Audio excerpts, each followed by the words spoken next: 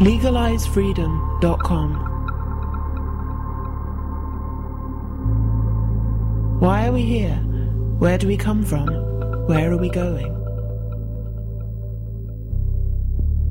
From the nature of reality to the future of humanity.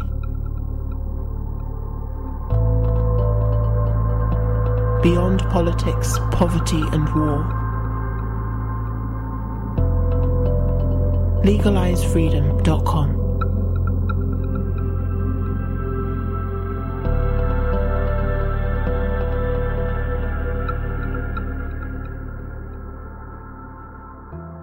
When Captain America throws his mighty shield, all those who chose to oppose his shield must yield.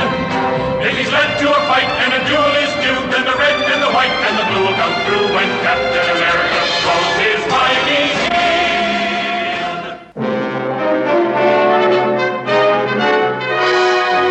On a mysterious mission, a lone plane flies over a wild, uncharted South American jungle. You've been waiting for him. Asking for him. Now he's here. Who are you? My name is Bond. James Bond.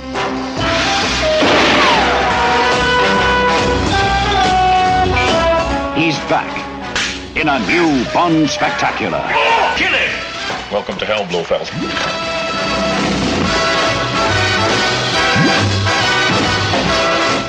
He's back. Good evening.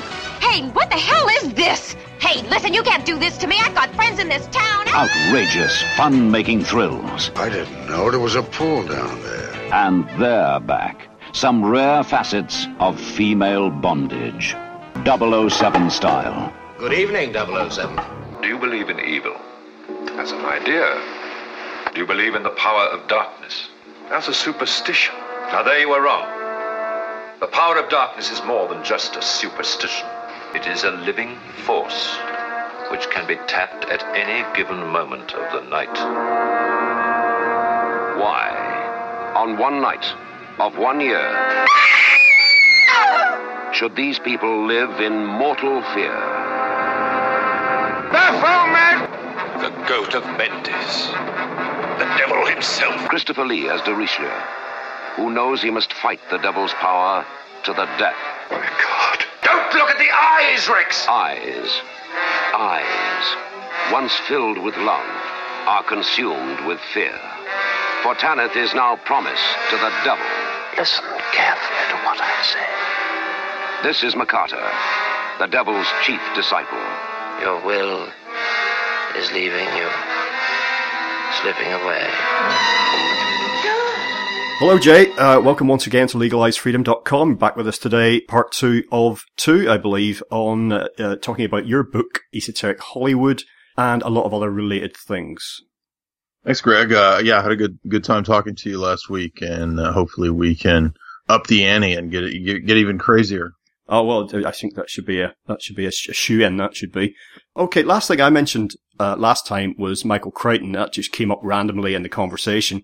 Some people may not know, but he's the mind behind the ideas in some of the biggest movies, actually, in history. The first one, I think, of his that was made into a movie was actually the Andromeda Strain. Definitely, I think, a really smart film. Not an easy thing to watch at all for many people because it's about the process of science. You know, doing science. So although it's a thriller, it's not exactly fast-paced, shall we say. Sphere is another one of his. Westworld, of course, which we talked about somewhat last week. Jurassic Park might be his biggest success. And another favourite one of mine, The 13th Warrior, is his story. Although John McTiernan, the Die Hard guy, he directed that. But as I understand it, the version that got released in the cinema was kind of butchered. So I don't know if you've ever, read anything about Michael Crichton. I know he's done an autobiography, but I mentioned him in the context of being a very switched on guy, an insider. The reason he sprung to mind, I think, is because we talked last time about hidden agendas and secret messages and subtexts in movies and actually just overt propaganda in movies. And you mentioned then how some good messages can come through films, particularly people who know what they're doing, directors and producers and writers and even actors sometimes who are switched on can inject these things into movies. And for me, I think some of his stuff works on two levels. I think there could be a lot of stuff in there, perhaps directors have got in, that's sending messages to us. But particularly if you read his autobiography, this is a guy that was really clued up about how the world works. And I didn't even realize the guy's dead. That shows you the last. Well, he died. Yeah, he was very healthy, and he died relatively. Yeah, I mean, he's not young, but he died younger than I think people expected him to pass away. He died in, I guess, 2008. And yeah, I have read up on his life and his biography because, like you said, I mean, he's been pretty influential in the land of movies. And then I remember watching Andromeda Strain, and I think there's even a few movies that he actually directed. So he didn't just write, but he also directed at times. There's that weird one with Tom Selleck too, that it's not that great of a movie, but it's funny because it has Gene Simmons as the bad guy, the one from the 80s with the little robot spider drones. I mean, it has some interesting predictive programming elements, is what I'm trying to say. Like, it's a future sort of dystopia where everything's run by AI. And Runaway, that's it. Did you ever see Runaway? Yeah, I did, but I don't remember much about it. I just remember thinking that Gene Simmons couldn't really act. It's a bad movie. It's almost B movie, but it is one of those ones that he directed, and it's his story. But yeah, what's interesting is that he did seem to know a lot about the interplay between the tech realm and humanity in that predictive programming sense. And so you get all the stuff with, biotech and genetic engineering and all that with Jurassic Park and Andromeda Strain. And then you've got, there was another one I think he did that was wild that came out right before he died called, Prey. Are you familiar with that one where they do all this testing on the monkeys? Yeah, that might be the last one that came out before his death. Yeah, I think so, yeah. 2002 was Prey. So, yeah, I think that, again, I can't prove, or I don't have any evidence for it, like a assassination plot, but you never know. I mean, this is, sometimes we wonder, did people go too far? But, all of these films absolutely have some degree, some level for the most part of kind of predictive programming or maybe even esoteric elements. Yeah, with conspiracies about, in this case, with people being bumped off, and we're not saying, by the way, this happened to him, we don't know, but it's become so rubbished in recent times. There's been so many glaring examples where people are saying, conspiracy theory, that this didn't actually happen, stuff that demonstrably happened in the world. People say, oh, it was a psyop, it didn't really happen. So even though people are lapping up conspiracy theories like never before, it's also got to the point now where when something is actually provable as a result of a conspiracy, people will still deny it. One of the responses to part one, the show we did last week, was for someone, I mentioned The French Connection is one of my favourite films, and somebody came back and said there's chemtrails in The French Connection. I saw that. Yeah, and I was like, really? I'm not saying there isn't, but I didn't notice. So, and then they went on basically to say there's chemtrails in virtually every movie. What function would that perform? Guess so. Yeah. If we look up at the sky and we see crisscrossing contrails or chemtrails, whatever they happen to be, that we will think, oh, that's normal, or that's okay. So, do you know what I mean? So I don't know if you come across this when you're writing about movies, and if you touch upon perhaps nefarious underhand dealings being spoken about, or that people are there's a certain cadre of people who are instantly dismissive of it, Do you mean in terms of people being knocked off, like star killers, star whackers, that kind of stuff? Or what do you mean? Well, I just mean that people responding to some of your writing, if you get into some of those areas, that they respond with like, no, you're nuts, man, without even looking into it themselves. Absolutely. Yeah, totally. I mean, every day. Because I try to put up some kind of content almost on a daily basis, if not every day, then every other day. So yeah, I get a lot of, not a lot, but it was a lot. I got a lot more back when, maybe when I was starting to do this kind of stuff 6-7 years ago. I would get a lot more hate mail and a lot more, friction and opposition from readers. But now it's, I guess a lot of those people just kind of faded away. And also a lot more people have, I guess, become clued into stuff because there have been so many big scale stories that kind of back up the conspiracy theory, things like WikiLeaks and Vault 7 and all that. And I'm not trying to debate the veracity of who all is behind WikiLeaks or Snowden or any of that. I don't have any problem doubting those things in terms of who or what they might serve in a big picture. But regardless, the content of what we were told by these characters like Snowden or in the recent WikiLeaks, that's all true, right? And the Podesta emails and all this kind of stuff. If you look into those things, it really just goes to back up everything that we in the conspiracy world have talked about for so long in so many areas, especially the tech surveillance area. That the recent Vault 7 stuff really confirms all of that. And that's precisely what you had in so many of these movies, especially the sci-fi movies that we're talking, 10, 20, 30 years ago. They were telling us about the phase of the age of transition that we would enter into, where everything would be dominated by some kind of centralized AI grid. And, you mentioned Logan's Run. That's what we see in Logan's Run. It's what we see in Zardoz. We have this giant supercomputer that's supposed to kind of be the brains of the city, or this giant macrocosm, giant man, Adam Kadmon's city or something like this, that's run by some big supercomputer. And you had all these sci-fi shows and books and novels, that were telling us this decades and decades ago. As to how much that was implanted by the Pentagon, it's always difficult to say. But, I think as we were talking about last time with, like Heinlein, there's definitely, in many of these cases, a direct connect between, in the U.S., for example, the deep state, military industrial complex, and a lot of these characters. Now, that's not to say that all these characters liked it or thought that the deep state was good. I mean, I don't get the impression from Philip K. Dick that he liked all the dystopian stuff that he wrote about. But, as I understand from people who have researched him and written books on his life, he was, in the circles of Silicon Valley people. So he was being told back in the 60s and 70s what the Pentagon was going to do in building that region up. And by the way, I don't usually make a big distinction between the public idea of government and the Pentagon and the military industrial complex and this so-called private sphere of competitive free market businesses like Google and Facebook and In-Q-Tel and all that. I don't really think there's that big of a distinction, because as we know, the revolving door phenomenon, a lot of the people who go from Google go to government and then go to government to Google, right? I mean, these things are kind of interchangeable revolving doors. And so I see this whole skeletal structure maybe behind what's out there in Silicon Valley. I was actually there about 6 months ago and got to see all these tech. I didn't tour the tech companies. I'm just saying I was kind of touring California, the state, because I hadn't been out there in a long time. But you see this, there's just like this giant grid and you wonder like what's underground here, right? And then you start to realize that, like you mentioned Dave McGowan's book, and my dad was in the military. He was stationed in San Diego back in the 80s.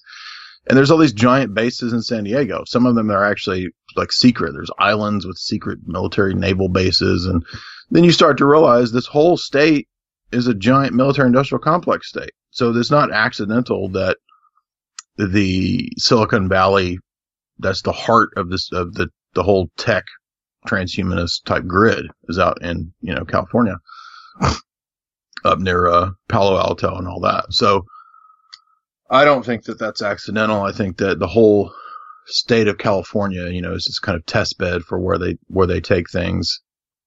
At least in the U.S., it's kind of a 20-year ahead of time type thing, where what you see happening in California eventually filters out to the rest of the country, maybe New York as well. Kind of the two edges of the United States, then kind of just they vomit their poison inwards towards the middle of the country. But all that to say that, we mentioned Michael Crichton and we mentioned predictive programming and all the haters.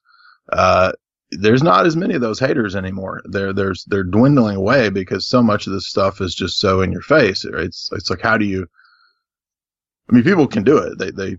People are very skilled at cognitive dissonance and convincing themselves to believe bullshit. But But after a while, it's like, you really can't deny the fact that every single day there's some giant news story that comes out, even in the mainstream media, which is controlled, that tells you that we're being put into this giant AI grid that's coming. I worked with David Icke for a year, not often directly one-on-one with him, but mostly with his son. We made a music show together. But I got to talk to him many times, just one-on-one in private sort of thing. And so I got to find out, basically, the guy isn't crazy, okay? Let's just say that up front. You don't have to buy into everything he's saying. But the reason I mention this is because he still does his gargantuan presentations, which he does usually at Wembley Arena in London, and thousands of people turn up for those.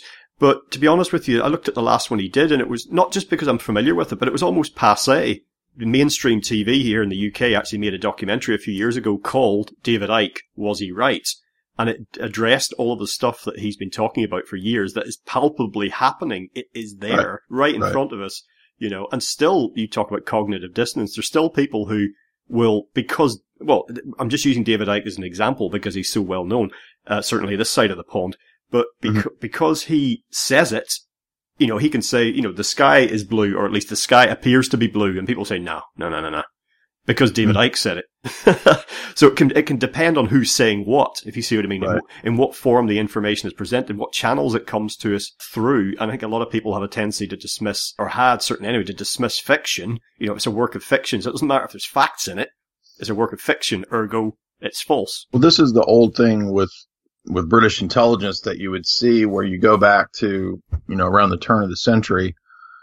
And because I think a lot of the writers couldn't put like William Somerset Maugham or Joseph Conrad or any of these, Conrad, I don't think he was intelligence, but any of these other characters, even Orwell, who, had periods where they worked with intelligence agencies, they would figure out a lot of this stuff. They'd learn a lot of this stuff, put the pieces together, be told stuff, overhear stuff, whatever.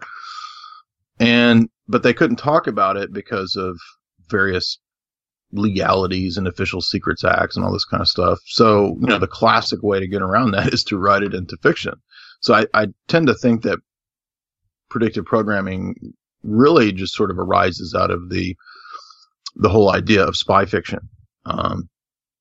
Certainly you could probably go back further in fictional accounts. And if you wanted to, you could probably go all the way back to like the Bhagavad Gita or these kinds of Mahabharata, these different ancient Hindu texts that even talk about, like advanced technology and gods flying around and zapping each other with lasers and shit. But, so I guess in a way, the ancient myths and the ideas of, crossbreeding and basically what's done in, biotech and GMO engineering and all that kind of stuff. You could argue, I guess, that that's all based in the principles of ancient mythology.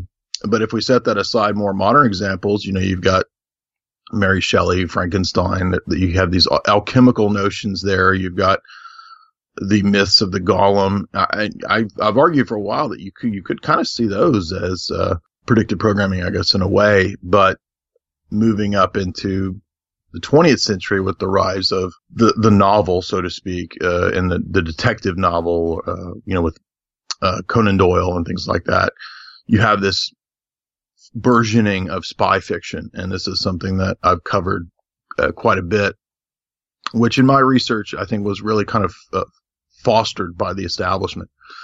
And there's actually academic sources to back that up, that the system even wanted there to be a lot of this idea of spy fiction, because it would kind of eventually over time make the notion of surveillance and giant government bureaucracies of spies everywhere and these networks of informants and all that, so which has been going on forever. I realize that I'm not naive, but I'm saying that the popular culture tradition of spy fiction is, I think, directly connected to panopticism, right, which is the older Jeremy Bentham philosophy of total surveillance.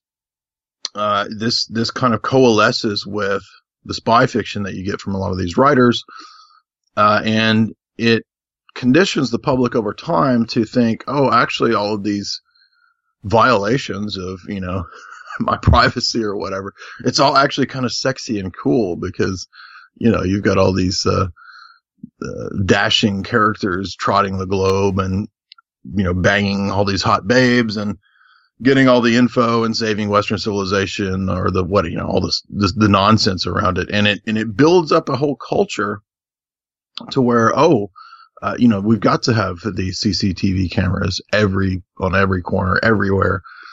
Because of all the terrorists, because of all the threats, all the dangers. And this is what all the spy fiction does, is just prop all that crap up, right? I mean, and that's the real indoctrination, not the, as I've said so many times, not so much the news. I mean, the news matters. It is an angle of psyops. It's very important, but way more people are going to go see James Bond. Way more people are going to watch Jason Bourne than are going to watch, boring Alan Partridge news presenter, right? Yeah, totally. I mean, I remember saying, I did an interview with a guy, New York journalist, Harvey Maloch, I think is how he pronounces his name, but he wrote a book called Against Security, arguing that a lot of what he called security theater is there just to, in a situation where nothing can be done, just to be people to be seen to be doing something, if you see what I mean. And I said, if you had told me in the 1980s that we would be going through the BS that we go through in order to get onto a plane these days, I would have said, no, people are not, that's not going to fly. I would have said, people are not going to be taking off their belts and their shoes. They'll just won't do it. They'll just think, look, man, are we being sent into Belson here or something? Do you want our gold teeth as well? It's just, that's not going to happen. And it has. And as much as I try to be in a zen place when I'm going through an airport, I see a lot of people getting very agitated, being treated like cattle. And actually, it was in New York, funny enough. Flew into New Jersey, into JFK. I think that's the one that's in New Jersey. On the way back out again, it was a very unpleasant experience, I will add. On the way out again, I remember just for some reason I was drawn to this woman, and all she was doing was stood in a queue, a very long snaking queue, waiting to go through security. And I just noticed her, and she had been crying, and she was almost in tears again, and she just looked broken. And I thought, wow, you could stick her in Schindler's List as, one of the death camp inmates, and it'd be like, just right there, that's what she was behaving like. And I thought, she's just broken, and that's for all the people who are getting indignant about the humiliation of the security, there's 10 people who are just totally submissive to it. Yeah, and I think that was the whole big role of fiction over many decades, was to put people into that frame of mind, because, we know that the mind stores these ideas over time, and it places them in the subconscious, even if they're not the stories that we watch. I'm saying all these movies, they kind of get thrown down the pit of our subconscious, and they just kind of mill about down there, and we don't even recognize it. But over time, we've watched so many of these films and read so many of these stories, which again, they may be enlightening. I'm not saying you can't enjoy lit. I do. But at the same time, they kind of, I think, condition us. I guess that's cliche, but it reminds me of there's a book that kind of influenced my book by a guy named Frederick Hitz, and I think he's like a CIA professor or something like that. He had some role along those lines, but he wrote a book called The Great Game: The Myths and Reality of Espionage, and the whole thing is just about spy fiction and the history of spy fiction. And he talks about these different characters, like I said, William Somerset Maugham was like the first one to write about giant spy bureaucracies rising out of the wartime. So, if you listen to my Tragedy and Hope talks that I did, you'll know that I tend to support Quigley's analysis that World War I and World War II were basically engineered by the bankers. And one of the things that the bankers preferred was to have giant spy bureaucracies. And Maugham writes about this in Ashendon, his novel, and then you go to Graham Greene, and Graham Greene talks about the exact same stuff. He talks about how he liked the idea of the American CIA, but that they weren't tough enough on terror and all this nonsense. So, I mean, these once you understand, by the way, that these spy people, spy agencies, espionage, all this stuff, that it's not really any different than the techniques that local police do in entrapment situations. It kind of loses its luster and the sexiness of it, because you realize, oh, this is actually just, entrapping shitty people by other shitty people who've probably been entrapped by the government. You see what I'm saying? All the sexiness of it kind of loses its luster when you realize that, it's not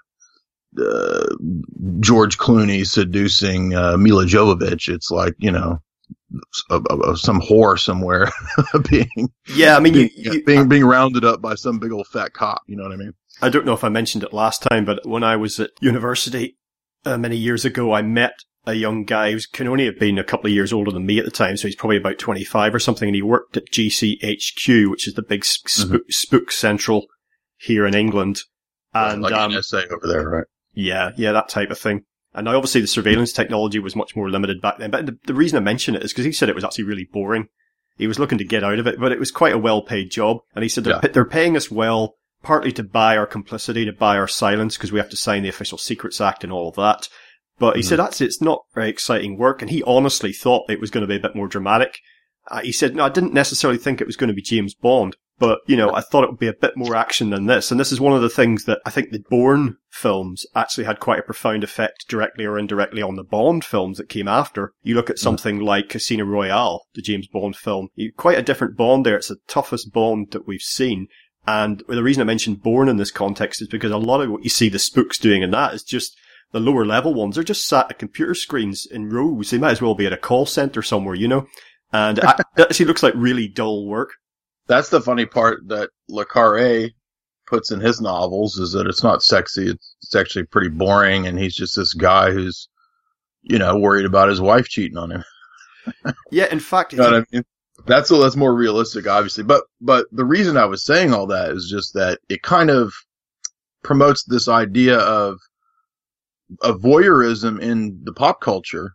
And I think that this is something that's a persistent theme in Hitchcock, is his obsession with voyeurism. And he happens to make all these spy espionage based story films, tons of them.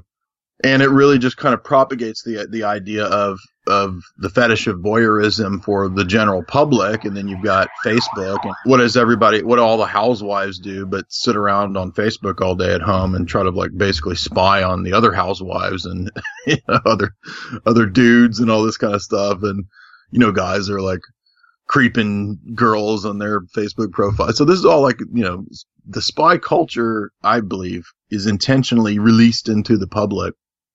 And all of these things like Twitter, Facebook, these were all created by the spy age. The internet was created by, wartime military intelligence, communications, right? Cryptography and all this kind of stuff is what birthed the internet through the Pentagon and so forth, and Stanford Institute and DARPA and all that.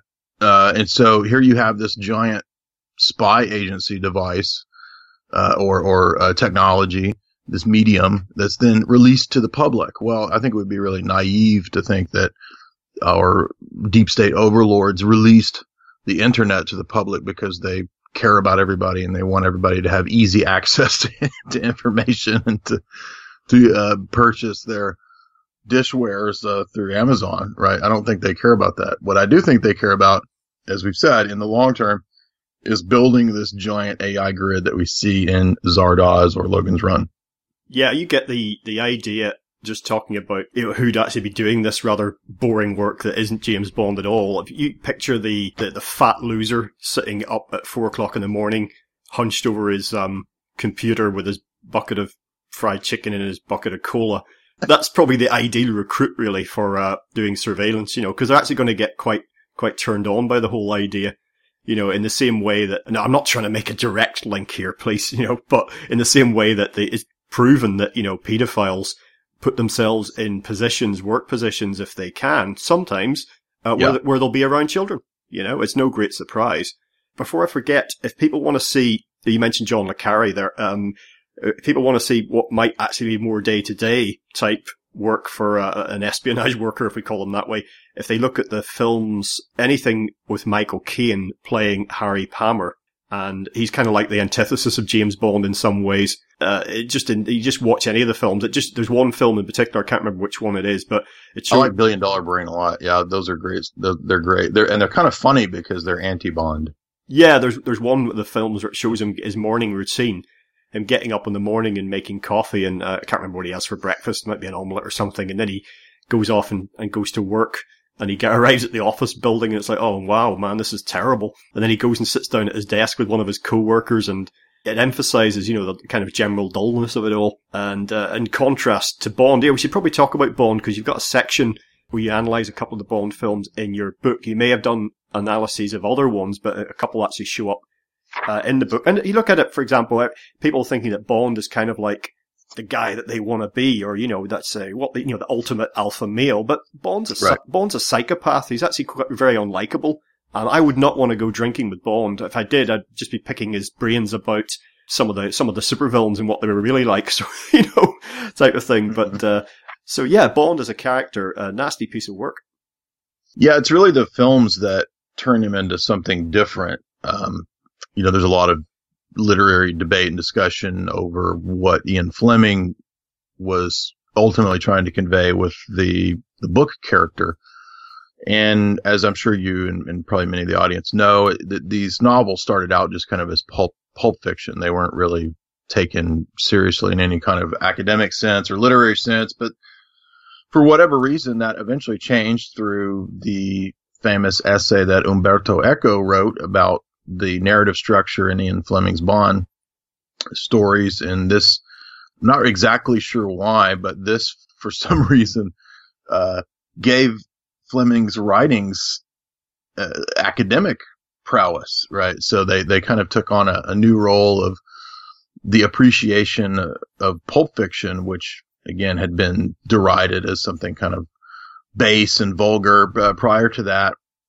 But over time, I guess probably consonant with the rise of science fiction, if you go back to Fantastic Stories magazine or all these older sci-fi things, it was considered very puerile, very adolescent, goofy, silly stuff that over time, it's kind of like comic books, they kind of rise to this new level of prominence, that, in our day, I don't, if you were to tell people 50 years ago that you had Superman and Batman as these goofy TV shows, but I don't think anybody could have imagined that you have these giant, that all of Hollywood would be propelled by Marvel stories. You know what I mean? Like that's all there is in Hollywood is these giant $1 billion Marvel Avengers, Captain America blockbusters. That's like the totality now of what propels Hollywood. But I think that people would have found that very strange. And I think in the same way, the revolutions that you have in literature, where you have the rise of these formerly vulgar disciplines like science fiction and the sexy spy novel, the 10-cent dime store novel, rising to prominence, and I guess we could debate whether that's engineering or not. Could be. I wouldn't be surprised. I think that Umberto Eco certainly had a lot of questionable connections, and he was, I would argue nowadays, I used to be a pretty big fan of his, but I kind of see him now as kind of an agent of the deep state and the conspiracy, if not perhaps an illuminist. I think you could probably make that argument based on what all he puts in his novels and his level of prominence. But he certainly was a key player in making Bond an international hit in terms of the novels. And then you get the rise of the movies with, these and if I remember from the Leitchett biography of Fleming, it's Aristotle Onassis is who wants to put up the money for the first Bond film. And he was friends with Fleming, and for whatever reason this didn't go through, but I've always found that fascinating that the original, I think he wanted to make Dr. No first, and he told Fleming, I'll pay for it. So here you have this international villain character who kind of matches up at times to Blofeld or Emilio Largo, in the Bond stories. But well, you talk about Willard White, don't you? The character in Diamonds Are Forever, and he's based on a real world character. And it was interesting that film, Howard Hughes, that's right. And that film was probably ahead of its time. But it was interesting because obviously Fleming didn't write all the Bond stories because, I think they just wanted to make more films than there were novels. And indeed, not all the novels. For example, if you look at Thunderball, the movie and how that overlaps with Thunderball, the book is not really the same thing at all. But in later Bond movies, they were starting to, even with Pierce Brosnan as Bond, they were trying to move a little bit into the so-called real world, so there was no more hollowed out volcanoes. But they had that one with Jonathan Pryce playing the media, a newspaper magnate. Yes, which was, that was quite an interesting wrinkle. Now that, obviously Bourne kind of still blew all that stuff away in terms of like bringing it into the real world. But even in the whole basis of Bourne is still kind of like, some people look at it and go, yeah, that stuff, how he's basically a programmed undercover agent. He doesn't even know who he is or what he is. And he's double crossed. And, still I find people saying, yeah, that's not really how the world works. But actually, if you allow that it is partly how it works, it explains a lot of things that we actually see. Things make a lot more sense. You're absolutely right. So this idea of the super soldier, which is kind of made fun of, I mentioned Marvel a minute ago, that is actually what the Marvel stories are based on. Like with the X-Men, these are people who, now granted, I understand in the storyline of X-Men, it's these people are mutants who have evolved and all this kind of stuff. But set that aside for a minute and think about X-Men First Class, which is the big movie that was trying to tell the backstory, with Jennifer Lawrence and Michael Fassbender. Well, in that, they all work for the CIA. The CIA takes in all these gifted super soldier types, right? Who are going to work for the good of humanity on all this nonsense. When we look at the Avengers, we see that same tendency. And what was the character of Captain America? He's literally a super soldier. That's his whole backstory, is that during World War II, he's recruited as this little noodle-armed nothing thin dude, and they pump him up into this jacked, guy who can run 100 miles an hour and, throw trains and shit. So you've got all this fictionalized notion of the super soldier, which is a lot of that's baloney, but there's an element of truth in that, because when you understand that there are these notions of, in the background, mad scientist, MK Ultra guys, and if you remember in the Captain America plotline, which I do have analyses of the Captain America and Avenger films at Jay's Analysis, you'll remember that it's the military, the Pentagon, Deep State, who are doing this, and the Winter Soldier, the bad guy, his former friend, if I recall, it's like the Soviets that start with, mind experiments on him, and then in the sequel, it becomes, he gets reprogrammed by whoever the bad guys are. I can't keep up with all the bad guys, and I'm not a big comic book fan, but he basically gets taken over by the bad guys, and these people are super soldiers, right? So now, how could any of that be real? All right, now if you go to which I cite several times in my book, John Marks's old book from the late 70s on MK Ultra, which is in a way watered down and somewhat censored, but it's still pretty phenomenal what you can gather from that book. That he wrote. I can't believe he wrote this in the 70s. And he describes in the last chapter is so important in that book, the connection between MK Ultra and biotech and electronic warfare. So all of the implants and the, Jose Delgado and Ewan Cameron, and I believe it was Delgado is the one who was and Jolyon West, these guys are they're giving acid to elephants at the zoo. Jolyon West did this, just madmen. Delgado is putting the electrodes in the brain of the bull. So you've got Jolyon West giving LSD to elephants.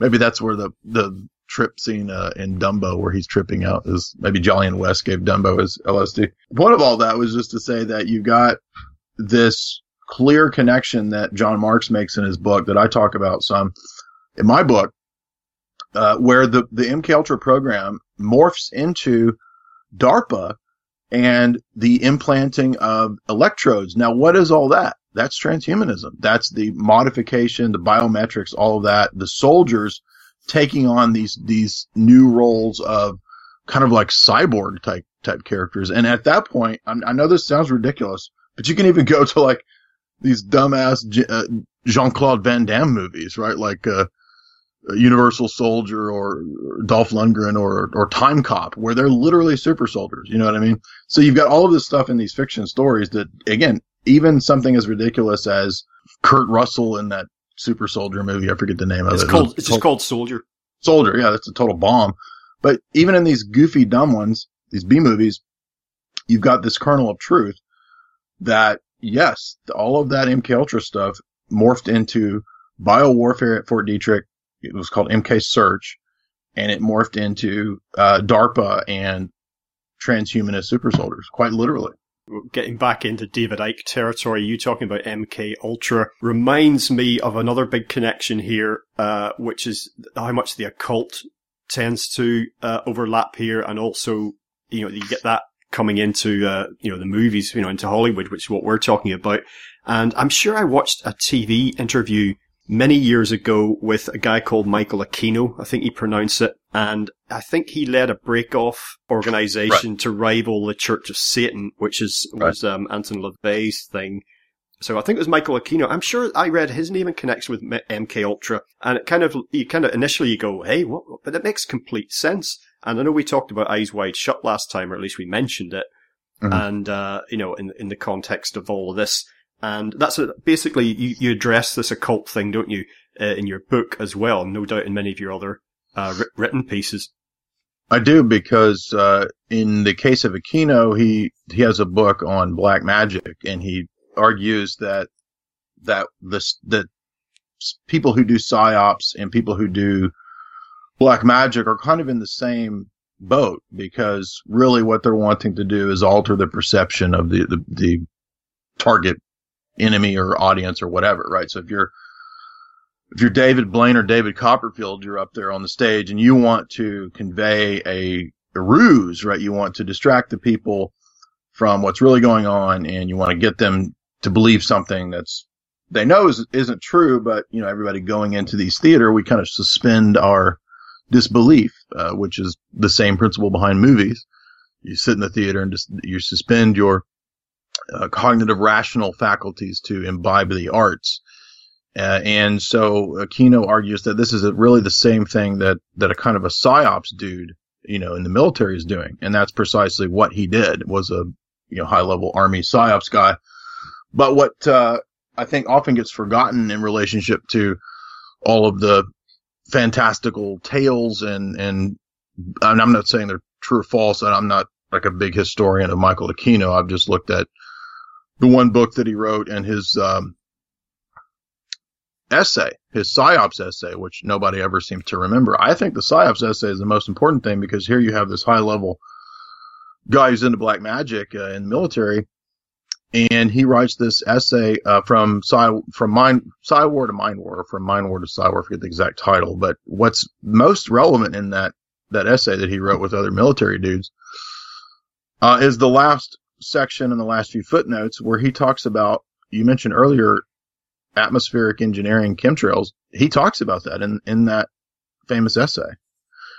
He talks about electronic and MK Ultra type technology to be used in EMF type warfare, is what he talks about in that famous essay.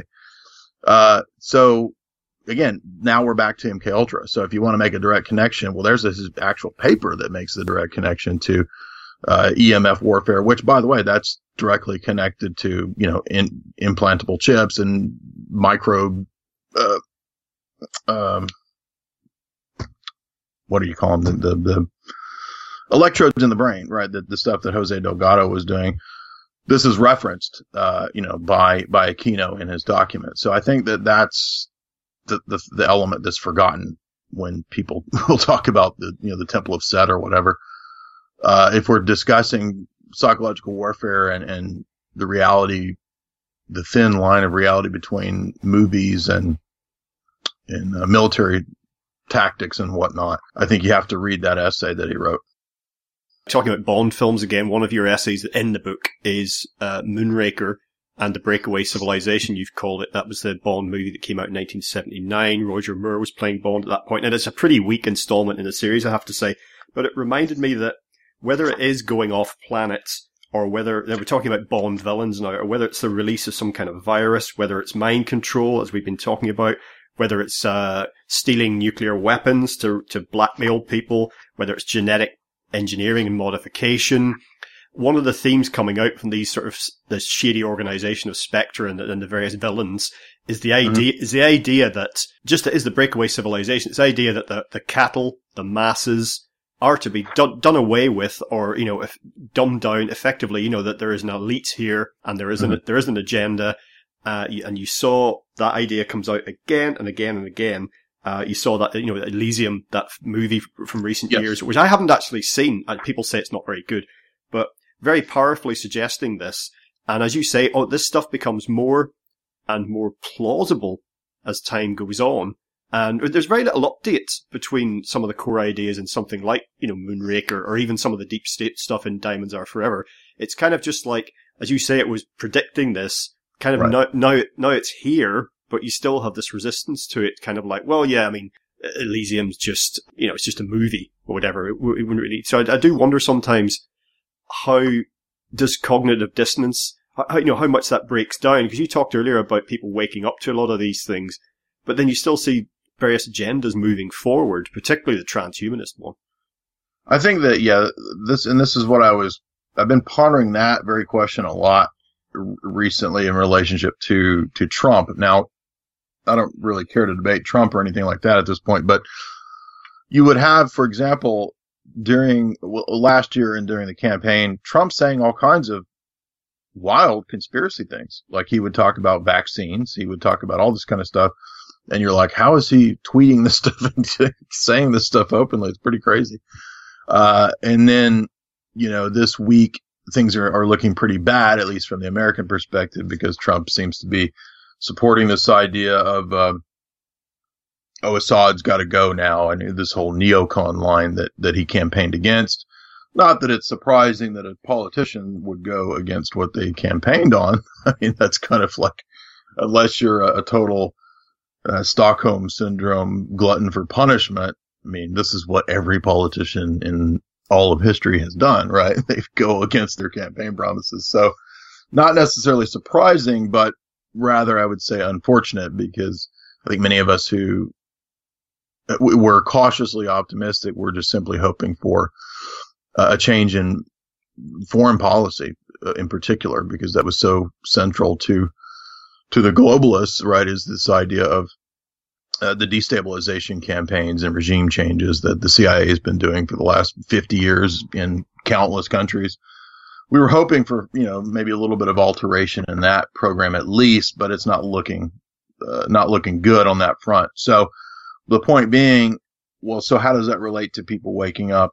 Well, what I think happens is that I think the system establishment doesn't really care about people in the short time frame, so to speak, waking up to something, right? Because what's going to happen is, even if they wake up to, say, the false paradigm of right and left, they're eventually, I think, going to be corralled back into just some other thing that doesn't matter, right? So maybe you wake up to the false left-right paradigm, and then I'm just using this as an example. I'm not trying to argue with you or anybody who has this view, just as an example. So let's say you wake up to that, and then maybe you get involved in libertarianism, right, which is very popular in the U.S. And so you're in the libertarian movement, and then, you're doing your activism, and you're arguing for von Mises and all this kind of crap. And then eventually what happens is you realize that this doesn't do anything, and the whole history of libertarianism was created by the CIA. It's run by guys from the CIA. David Rockefeller loves libertarianism. He wrote a whole master's thesis, if I recall, on von Hayek. So this is all control too. It's not a solution.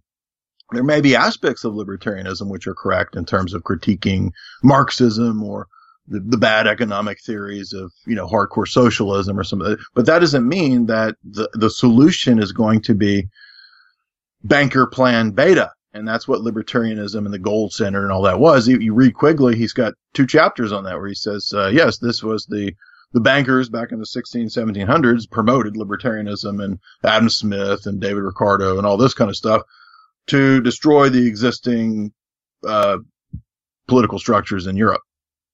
So what I'm getting at is that you can't like step back a couple centuries to some system, which is most often the presupposition of the, maybe the Ron Paul supporter in America or something like this. And I know all this because I saw it directly. In my 20s, I was a big Ron Paul fan. Yeah, let's stop the wars and, all this kind of stuff, which I'm still anti-war, but I'm just saying the system also has these kind of corrals that are already set up for you to be kind of shifted into if you wake up to the left-right paradigm.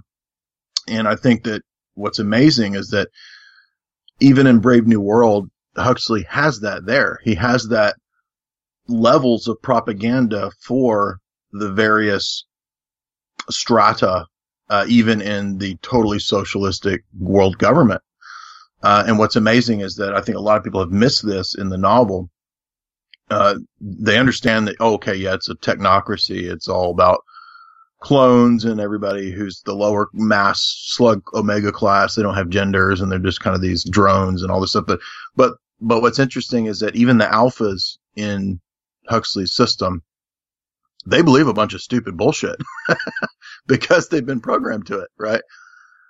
And it's only at the sort of the last, the climax of the novel when John the Savage and his buddies, they kind of solve the whole thing and they figure out, the whole thing's a scam. Like the whole thing is a lie, right? Like even the alphas believe a bunch of bullshit. And by the alphas that we could, maybe your Harvard grads and the people that, go into, Harvard law and they set up their law practice and they're, some big Democrat or GOP law firm or something like this. The professional class, right? What we might call, quote, the alphas. Maybe they're making $1-2 million a year.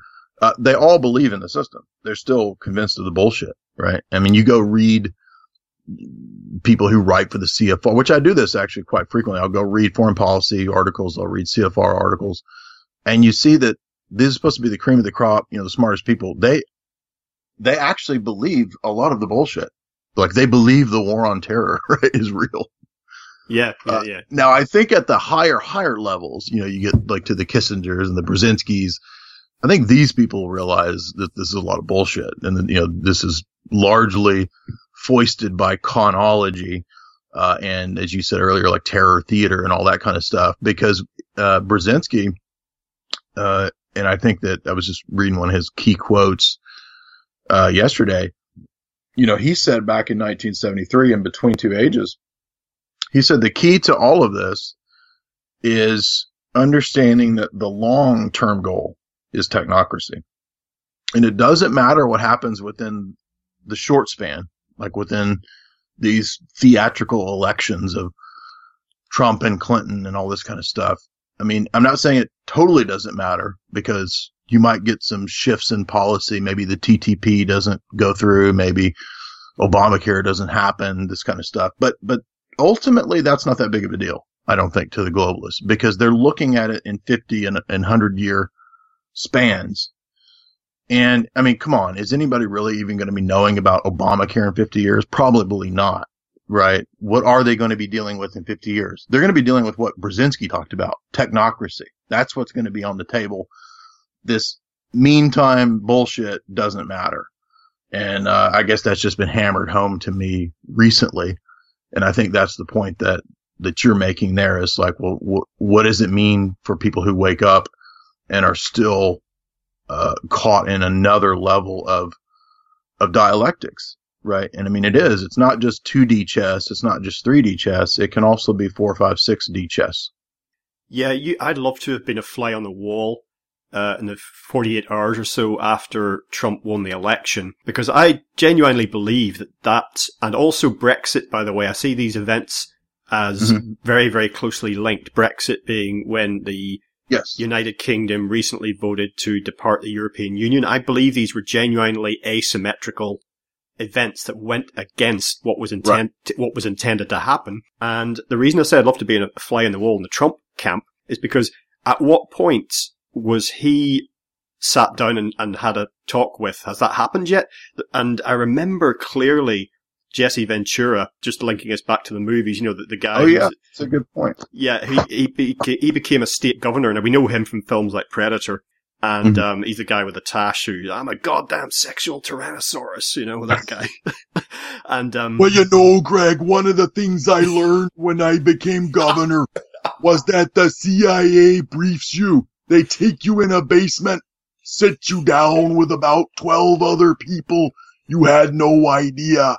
They're all CIA, and they say, Jesse, do you remember John F. Kennedy? Brilliant.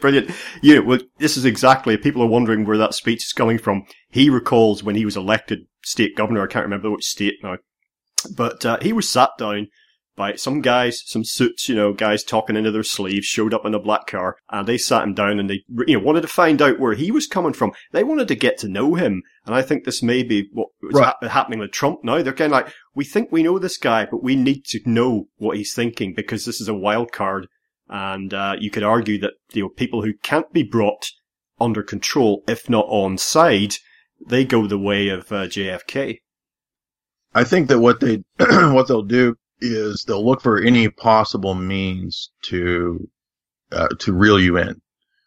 And they can do that eventually. So, if they don't buy you, I think that, there's a great talk that, interview that somebody, who did it. It was, I think it was Tim Kelly interviewed the, George Webb, I forget his name, but he's the guy who's made all these videos about the Clinton Foundation and the disappearance of this Eric Braverman character. And anyway, they did a really good interview where they discussed the methods of blackmail.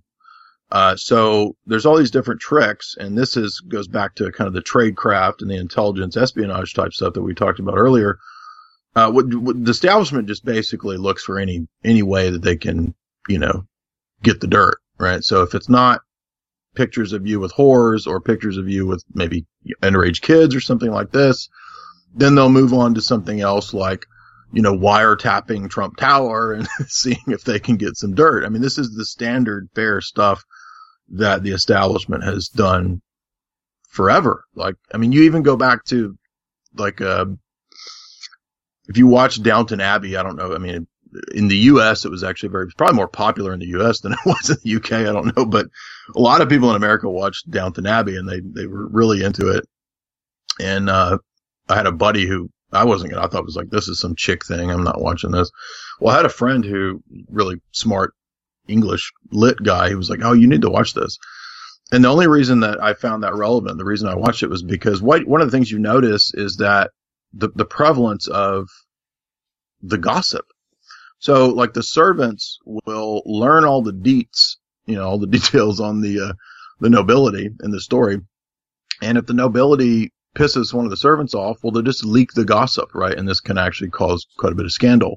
Now, why do I say that? Well, because that's kind of relevant to what we're talking about with, the way the establishment works. The establishment will try to find out any kind of dirt, whatever they can, blackmail you. If they can't blackmail you, they'll move to, wiretapping you, surveilling you, finding dirt that way, leaking stories to the press, and so forth and so on. And this is just how the whole giant parasitical, hideous system works, right? I mean, I know that's probably cliche. It sounds like, oh yeah, well, everybody knows this, but actually that is how it works. And that's what is coming out now. Again, WikiLeaks. This is what we're seeing with the wiretapping of Trump Tower and all this. All of this was literally what was going down, and it's exactly what Jesse Ventura was talking about. You're absolutely right. I can't believe, I'm glad you remembered that. I'd forgotten that story. But if you remember what he says in the full version of the story is that he says, I was actually taken to a meeting. Guys in suits showed up and they were like, hey, we want you to come have a little meeting, and, it'll be a fun little coffee gathering. And he says he went to like the basement of some building. And he said there was all these people from the community in there, like people that you would not expect, like housewives, and then maybe some local businesswoman and some guy at the Rotary Club or something like this, right? And there's 10 or 20 of them in there. And they sit down and he says, "Oh, well, we are all of the local Central Intelligence workers." Yeah, that's at least how Jesse tells the story. I have no idea, what's true or false in that, but I could certainly believe that. Yeah, that's so reminiscent, isn't it? Of like, there's a bunch of movies that are like that. It's kind of almost like an Invasion of the Body Snatchers type scenario. Do you remember the TV series? Oh yeah, absolutely. And the kind of role, or They Live from John Carpenter. This idea that the people around you may not be all that they appear to be. They may be much more. They may be much less. But this is an old. Go back to Queen Elizabeth. Elizabeth was known for her vast spy network. She had spies everywhere, and you'll see this come up in movies and in fiction as well, where even kids are paid to spy. I mean, how many times I can't off the top of my head. I can't think of one, but there's plenty of movies where like even like the little sort of peasant brat kids that are running around the street are paid to be spies.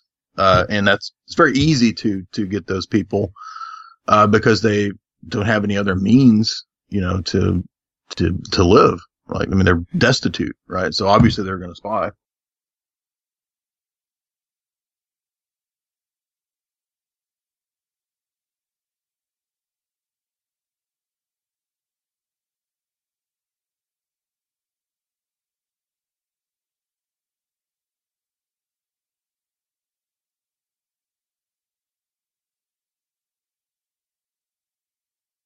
Well, yeah, I mean, a lot of the things that they use to compromise people or bring them down, if necessary, involve sex, doesn't it? It just seems to be like it's kind of a primal urge, isn't it? A sort of a weakness that can be exploited as a weakness. But make no mistake about it. I mean, it's so easy to do. If they, quote unquote, had a problem with you or me, it would be so simple, particularly as we are people with limited power and limited influence. We don't necessarily have friends in high places. I don't know about you, but you know what I mean. It's all they would have to do is to produce a laptop computer from somewhere, put some child pornography on there, start to shout about it, and that's it. You're going away. No one will have anything to do with you again. Friends, family are going to disown you. You can be banged up for as long as they basically like, and your reputation is ruined. And hopefully, as far as the authorities are concerned, you would just do the decent thing and kill yourself. End of problem. Do you know what I mean? So it's super, super easy. There's a lot of different ways too, and that's the scary part. There's I think also with this fake news trend is another way that they're going after people who are putting out alternative information. All they're going to do is basically just put into the browsers things like, oh, this is a fake news website, you know what I mean, and then sort of ban it, shadow ban it, ghost banning. They've already been doing all this for a long time now, and so I mean that's not the same thing as blackmail, obviously, but I think what they're going to start doing is that type of stuff for alternative information. They're even making lists of blacklisted sites and stuff like that. So this is the typical means and methods of the establishment. And again, it always goes back to that kind of entrapment type stuff. I remember reading it was a police officer wrote this, a book, I think it was some years ago, but, he basically wrote for people who were activists. This is back when I used to do more activism type stuff, but he'd written a book on activism and entrapment and all the means and methods of the police and what they're going to do to try to disrupt you and all this kind of stuff. And what was funny was that just how it's the exact same stuff that, you have with sex espionage and entrapment, all those kinds of tales that you get in spy stories, with sex workers and sex kittens and all this kind of stuff. It's all exactly the same stuff. Like it's the same thing is what I know we said that earlier, but I was just thinking about how useful, if we remember the stories that have come out, like the Anna Chapman story, and I'm not sure I believe a whole lot of that. That's probably a lot of theatrical bullshit. But if you remember the Heidi Fleiss stuff, right, and this ties into Hollywood, I think that's how, like, you could see how to, if you're an intelligence agency, that a lot of the the sex blackmail stuff that the whole, you want to have connections to the madams is what I'm trying to say, to make it simple. Right. And I believe it came out that that's what was going on with some of the Savile UK type stuff, was that MI5 or somebody had a lot of these guest houses, quote unquote, tapped and all this kind of stuff. Hasn't this been coming out for a long time with the UK politicians? Yeah, well, absolutely. Absolutely it has. Well, yeah, and I think a lot of the stuff like Bohemian Grove, for example, which some people still dispute, you can get people involved in ways like that. It's seen as, like, as you say, come along to our little meeting sort of thing. It's a fraternal society, blah, blah, blah. And before very long, you can find yourself in a position there, well, I don't actually want to know anyone to know about this. Initially, perhaps because you think you've been given the keys to the executive washroom and you don't want to let anyone else share them. There's some advantage for you here. Yeah. And I remember, most of the men in my family, all now passed on, were Masons. And I remember my uncle talking about it, because he was the sort of person that would, brag. And I remember him talking about, meeting celebrities at these Masonic meetings, ones that you would travel to other countries for. Oh, wow. And it was, not sort of people you'd normally bump into. And I remember my grandfather, someone I have immense admiration and respect for, and he wouldn't talk about the local Masonic lodge that he went to. And I didn't ask him about it very much, because I could tell I knew him well. So when it did come up, and I can't remember what form of words he used, but it was like, I'm not going to talk about that, just leave it. And so I did. And so I think that's definitely, there's another way the people joining these organizations, and it's one thing leads to another, reminds us eyes wide shut again, doesn't it? That you're in now, there's no getting out. Well, there's this great book, Builders of Empire, Freemasons and British Imperialism, it's more of an academic book, but, the woman that wrote that was kind of her thesis, was just that this is basically an international surveillance secret network that is in the service of the British Empire. It may not have as important a role nowadays as it did. I'm not saying it's not important, but her book is written on the period of 1717 to 1927.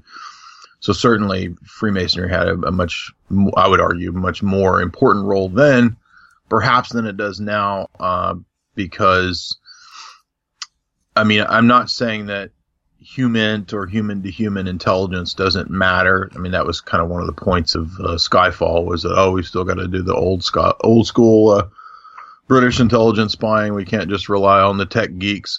But, the last few Bilderberg meetings have been about the handing of the baton, from David Rockefeller and these characters over to the tech people. All right. And so you had all these tech people, Regina Dugan, I mentioned earlier. You've got people from DARPA who go to Google, and then they go to Bilderberg. And what's she doing there? Well, she's at Bilderberg saying, it's going to be so great because now everything will be bodily modification, body mods, and implantable microchips. That's literally what she said at, I think it was 2 Bilderbergs ago. But anyway, the focus of the last 2 Bilderbergs was completely on technocracy. As far as we know, what's come out about those. And they've become more public now that they've been given attention. It's not really a secret confab like it used to be. It's a little more public now. But anyway, point of all that was just to say that, there is still the relevance of the human to human spying type stuff, but it does seem to be, even in that realm, transitioning over, again, just almost totally dominated by the tech stuff. And then, that's where we're going. Like, everything's going to the tech realm. Bertrand Russell talked about this a long time ago, and he said that, eventually you're not even going to have cash. You're going to just have the credits that the world government gives you. And if you don't spend your allotted credits that week, they go away. And this is, I think, what we're being set up with through a lot of the electronic currencies. I'm not saying that everybody into Bitcoin's bad. I'm not making judgments on you. I'm just saying that can also be a preparatory phase for, having a chip in your hand that you swipe, and, this deducts your weekly credits, right? So that you can, go get your vegan bar at your while you're living inside a giant Target. I'm not joking, by the way. They're actually making giant Target apartment complexes where you live. Oh yeah. Top. Yeah. This is now getting into like Soylent Green territory, isn't it? You know, you got this. Yes. You know, you will eat this thick paste. Well, yeah, what is it though? It is green. Yeah, but you know, and Soylent Green is made from people. Excellent. Your Charlton. Where Another is it? Charlton. I was trying to do my Charlton again. Where is he now? And also, the idea of, George Lucas, you know, his THX 1138. Right. You know, that kind of a dystopian view of the future. But, I mean, Bill Gates, for example, the Microsoft guy, who doesn't know him now. Now, I don't know much about his background, but I don't think he was ever groomed for insidership. I think he just started something and it snowballed. He was in the, No, I have to disagree with you there. Okay, well, let me just say then, and you can fill us in on this, because I wouldn't, this is obviously something I don't know about. Bill Gates, Steve Jobs, Elon Musk, these types of people, the Facebook and Google people that you mentioned as well. If anyone thinks, whether, no matter what their background, at some point, if they were outsiders, if anyone thinks that they weren't taken to one side along the lines that we mentioned with Jesse Ventura, I think it's very naive to imagine they're just allowed to do their own thing. Yeah, absolutely. We've had some conversations about this on some other podcasts I've been on, and we were theorizing on this very point. And my view is that you can have people who are recruited into certain roles and groomed and prepped for them over time, and it doesn't really matter what class they come from ultimately. So it's not totally a class structure in the sense of, you know, the older British class structure or Hindu caste system or anything like that. Because, you know, as some writers say, you've got bloods in the brains, right? So you do have like these older families that are what you might call maybe bloodline families or something like that, or old money, right? But you also have the more technocrat, scientific minded individuals of like a Brzezinski or Alvin Toffler or these kinds of characters. And so they would be like the brains, right? So you've got old money, Rothschilds, Bloods, and then you've got the brains like the Kissingers and the Brzezinskis and the Tofflers and so forth and so on. And then because of everything kind of shifting into the tech dominance and the coming global AI grid, Internet of Things, these kinds of people are a lot more important than, you know, some old family that has a bunch of money. Not saying that those old families don't matter. I'm just saying that, you know, if you are building the AI grid, you're a lot more important than, you know, some old bitchy baroness in a castle or something. Yeah, like and this. some of these so-called elites are actually pretty stupid. Not talking about inbreeding now, but they're not the sharpest tools in the box. You've only got to look at the British royals. Some of the, you know, not the ones who've married into the family, but some of the others. If we were in a level playing field, like we talked last time about, these survival shows, you know, you're pitting one person against another, the royal prince is going down, let's put it like that. Well, it was in the case of Gates, if I recall, his dad helped basically set up Planned Parenthood. Now, whatever your views of women's reproduction or whatever, the modus operandi behind Planned Parenthood is absolutely 100% about depopulation. So Gates's dad was, if I recall, some kind of high level, like he got some military type status. I don't think he was a general or anything like that, but I'm just going from memory here. But he was important in the deep state military apparatus, and then played some important role in Planned Parenthood and the rise and creation and expansion of Planned Parenthood. And so Bill Gates comes from this kind of military tech family that is obsessed with population control. So he was already groomed for that stuff. So I'm not sure I buy these stories. Like, you know, if you remember, Social Network is a good example, that movie that came out. And the movie gives this presentation like, this is just nerds in their basement slapping away at keyboards and algorithms and, you know, coming up with who's got the coolest idea and this kind of stuff. And can you sell this in Silicon Valley? I mean, there might be an element of truth to that, but even Social Network gives you this little hint with the scene where he gets like this secret funding from these people. And it's kind of brief. It's been some years since I watched that movie, but there's like a brief scene where, you know, he meets with these kind of shady backdoor dark room people, in suits, and they give him some of the front money. Now, in reality, that is In-Q-Tel, and In-Q-Tel was a CIA front company that helped start both Google and Facebook. So once again, we see the fingers of the deep state directly involved in the big tech stuff. So I would argue that, yeah, I mean, I'm not saying that Bill Gates is a CIA stooge. I think that somebody of that level is way above the CIA. I mean, the CIA people are, Bill Gates has a lot more power than Robert Bayer. Okay. That's what I'm trying to say. And so likewise, when you look at even some of these characters, and even some of the billionaires though, like an Elon Musk or Peter Thiel, if you look at some of the front companies of the CIA, like Palantir, this is a Peter Thiel company. So again, there's a neck and neck sort of, you talk about inbreeding, like the inbreeding between the CIA and these big tech companies is heavily inbred. It's very incestuous.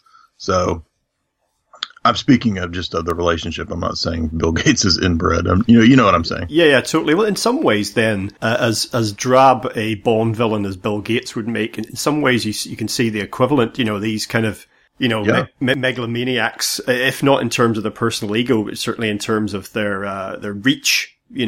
Planetary reach and the power to affect everyone's lives. Certainly echoes some of the Bond villains. It's just Bill Gates doesn't live in a hollowed out volcano, as far as I know.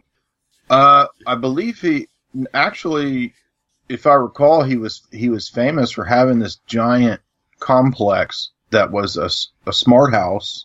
If you're familiar with the ideas of a smart house, which is actually the model for what will be the smart city, which the smart cities are being introduced now. They're in the process of creating the giant AI grids that will, their test cities are like Singapore and Rio that are being converted literally into smart cities. So that means everything in this city, it's going to be so convenient that, anywhere you go in the city, the city will recognize you, and there'll be free internet, and you can, type into your iWatch, your latte order ahead of time. This is all nonsense, of course, because the whole thing is just a giant prison complex, right? So you're actually going to be living in a little coffin-sized thing above a Target, literally.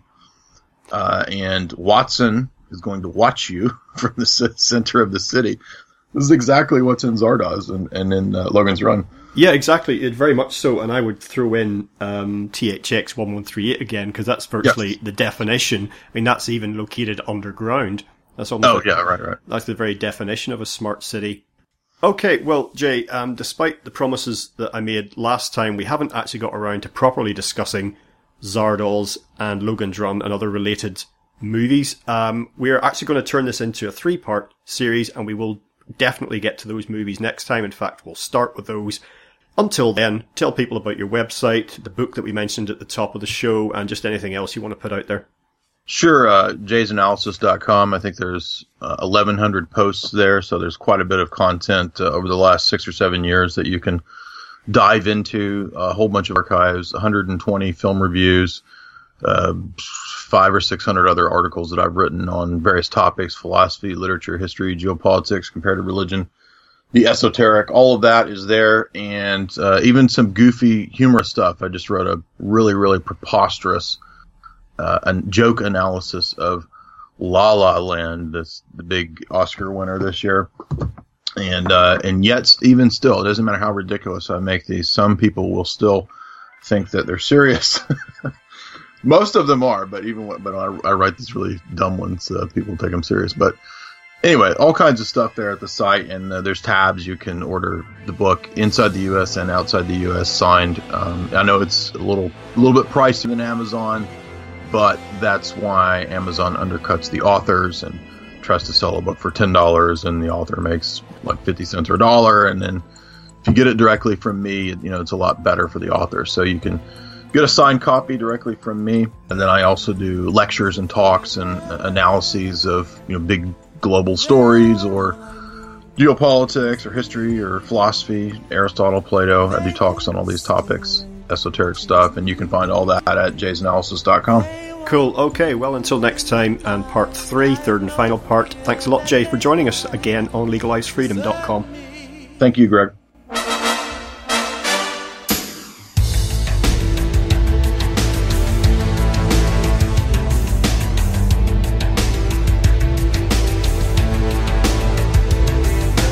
Diamonds are forever. Hold one up and then press it. Touch it, stroke it, and undress it.